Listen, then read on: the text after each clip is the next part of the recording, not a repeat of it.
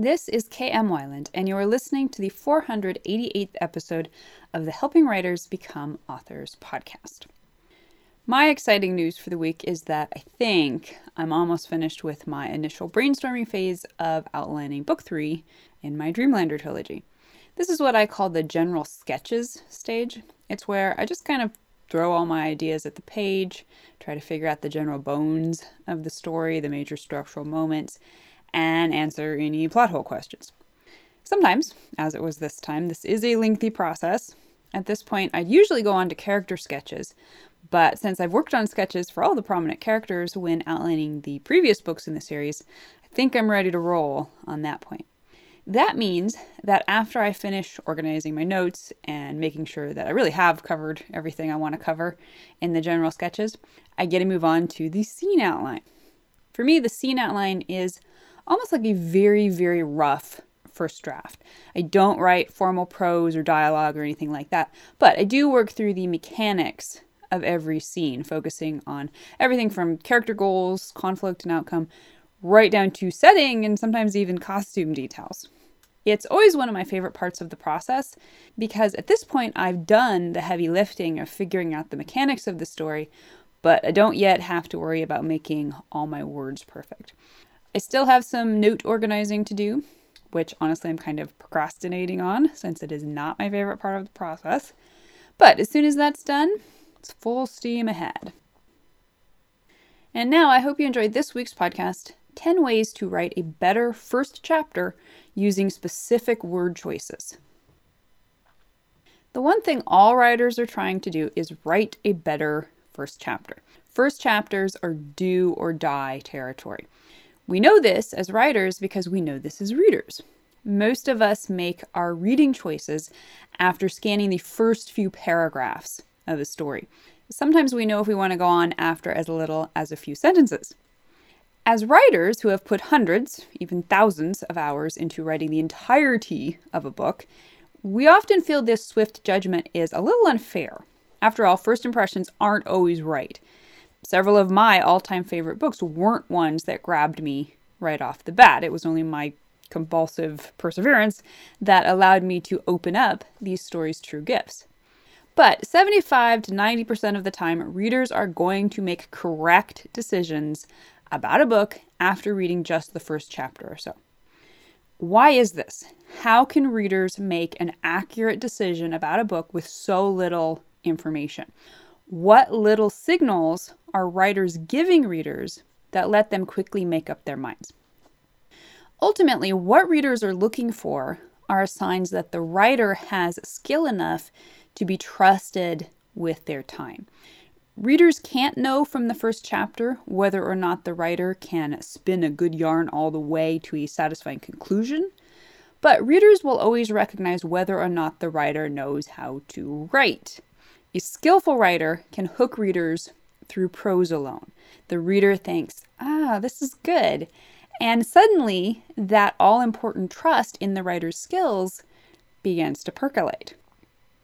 Today's podcast is the 6th in our ongoing series in which I am analyzing the excerpts you have shared with me. My approach to these critiques is a little different from those you normally see on writing blogs. Instead of editing each piece, I'm focusing on one particular lesson that can be drawn from each excerpt so we can deep dive into the logic and process of various useful techniques. Today I want to give my thanks to Donna J. Whiteman for sharing from her dark fantasy Far. Her excerpt immediately hooked me. If I were scanning this book on Amazon, I would want to read on. And that is why I want to break down what, specifically, and that's the key word, grabbed me and made me believe she is an author I can trust to tell me a ripping good tale. So let's take a look. Before the bad thing happened, we were just us 5 racing kids running around the farm. Sure, we took sides, the Peter, Liam, Bob team against me and Shone. Odin wasn't born yet. When everybody was getting along, we'd play chase or tag or hide and seek, but just me and Shone, just the two of us, was the best. Queen Shone and Queener Campanula. We'd spin bits of fleece from the farmer's sheep, play dress up, and pretend we were trying to escape the evil fairy king by reading messages written in blood across egg yolks that we tossed back in triumph. When it was just me and Shone, we always won. Me and Shone were closer than 8:45. Us kids fished in the creek, and it didn't matter that nobody knew how to swim. The nearest farm was miles away, so it was just us to hang around with. Us and Ma and Dad in the rented farmhouse. Cozy. They danced sometimes before he went off to work, and we all laughed because he didn't have far to go. The new strip mall was digging in at the back of our property. Dad worked construction. We even ate at restaurants sometimes, and my favorite was Miss Chinatown.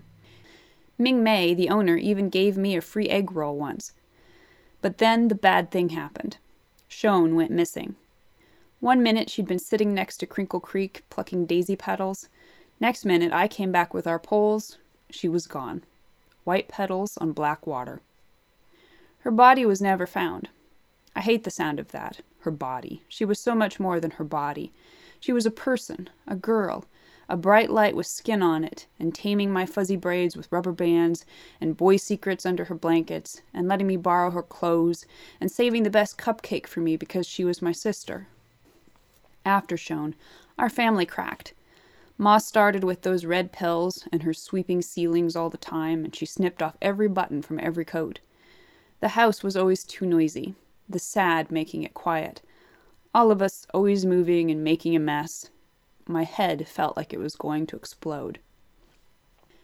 Now, first chapters are notoriously complex in the multiple jobs they must execute seamlessly, introducing characters, settings, and conflict all in a way that seduces readers deep into the dream world that you wish to share. A good story is created from the combination of so many important factors. As we talk about so often in this podcast, solid story structure, character arcs, and themes are a huge part of what makes a story work. If any of these things are broken, readers are unlikely to find deep satisfaction by the time they finish your story. But it won't matter how great your execution of story theory may be if you can't first hook readers with your first chapter. You've got to convince them to read the doggone thing first. To that end, let's break down in 10 steps how Donna convinced me. Step number 1, hook readers with a specific question. So first, you gotta land at that right hook. There are many ways to do this, some flashier than others, but the common factor in all hooks is that they pique readers' curiosity. In essence, a hook is a question, either explicit or implicit. A hook is an indication that something is, or shortly will be, off kilter in the story world. Something doesn't quite make sense. There is a mystery afoot. Even before readers meet the protagonist and make that all-important bond of empathy, they can be hooked with the promise that something is amiss. Donna does this seamlessly with her opening line, promising a bad thing will happen. This is not an uncommon approach, but the technique is subtly strengthened here by opening not with a bad thing happened, but with before the bad thing happened. It's a little different from what we normally see. It allows the story background to be sketched in, giving us characters to care about before we get to the punchline, and it immediately raises dramatic tension. Step number 2, hook readers with a specific character voice. For me, the single biggest test for whether or not I'll read on is the story's voice. I want a story that sounds either interesting and or beautiful. I don't want a story that sounds like an automaton, which is often an effect of too much telling, or a story that sounds like every other story I may already have browsed today. Voice is one of the most crucial, but also one of the most elusive elements of story. A solid voice is a composite emergent of multiple factors, all of which come down to word choice, and all of which point to authorial competence. Donna shows competence with her narrator's voice throughout the excerpt, something she signals from the very first line with the grammatically idiosyncratic "just us 5 racing kids." Note, however, that it's not enough to give your narrator idiosyncratic or slangy grammar. The more unique the syntax, the more convincing the entire weft of the text must be in order to convince readers it is authentic and not just an authorial affectation. Step number 3. Hook readers with specific names and language. Every word choice offers you an opportunity to breathe life into your story. So make your word choices as specific as possible. Don't say the kids played games when you can specify they played chase or tag or hide and seek. Perhaps more overlooked is the opportunity found in your characters' names. The first tip is to name your characters as early as possible within the narrative. The second tip is to choose names that say something. The sisters in this story could have been named Sarah and Anne. Nobody would have thought twice about it. But how much more interesting are these characters because their names are Shone and Campanula? Not to mention the delightful childishness of one sister outdoing the other by choosing the title Queener. Step number 4. Hook readers with specific but subtle symbolism and foreshadowing.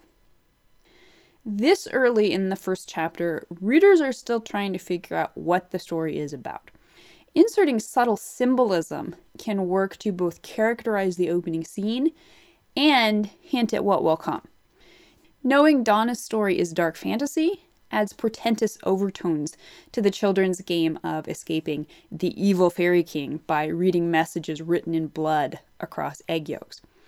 Whether this game is directly related to the subsequent conflict or not, it sets the stage for dark magic to come, and it does so in a way that is so pertinent to the introduction that the symbolism alone acts as foreshadowing, without drawing undue attention to itself.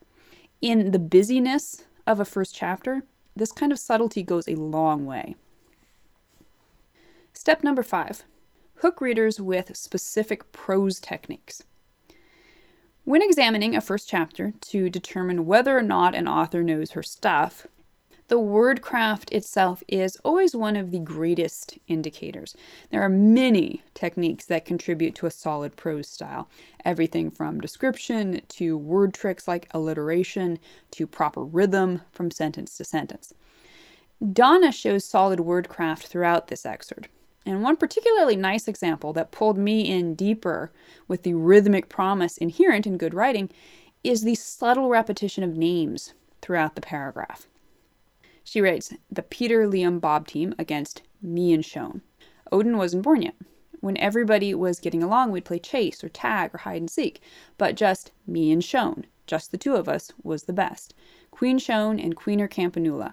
We'd spin bits of fleece from the farmer's sheep, play dress up, and pretend we were trying to escape the evil fairy king by reading messages written in blood across egg yolks that we tossed back in triumph.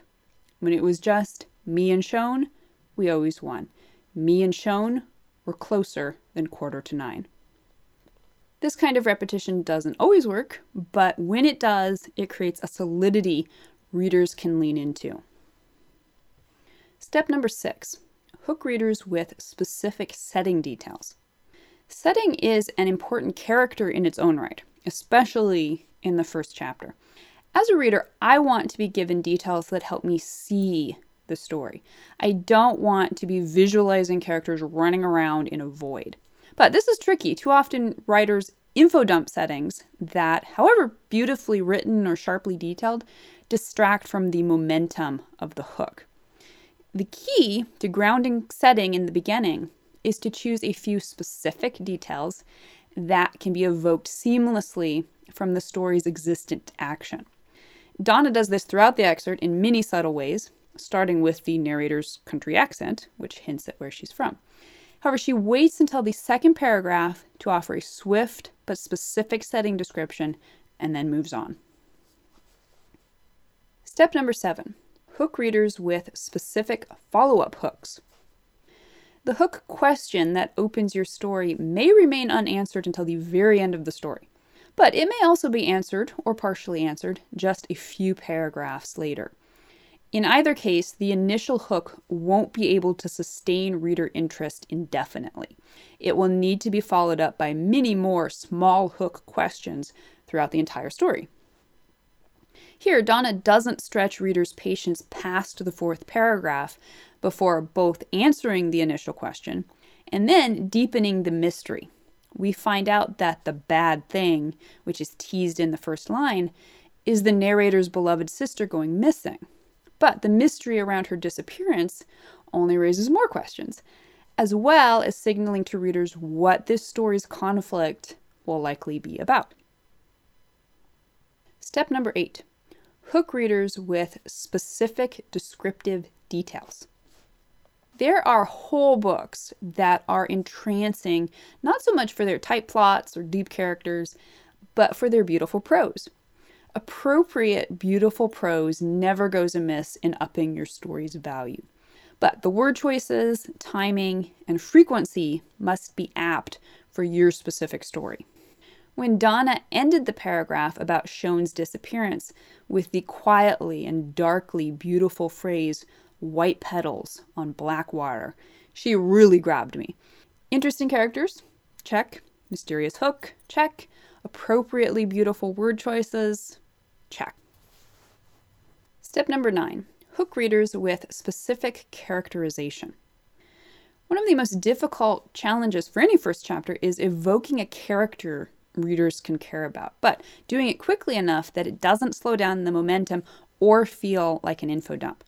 Donna does this beautifully in characterizing a character who isn't even present on stage, the missing Shon.